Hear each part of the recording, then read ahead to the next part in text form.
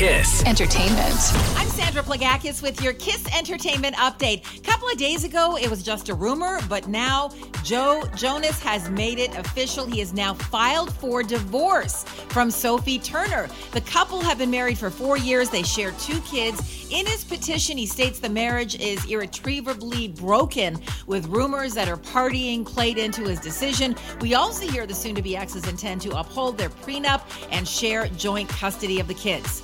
Now that September is here, what would you say is the song of the summer? Well, according to Billboard magazine, this is it. I know that last night we let the liquor talk. I can't remember everything we said, but we said it all. Yes, Billboard has named Morgan Wallen's Last Night the song of the summer. By the way, the last country song to earn that title was a John Denver song in 1974. The number 2 song this summer is Fast Car from Luke Combs, and number 3 is Calm Down from Rima and Selena Gomez. The MTV Video Music Awards are right around the corner.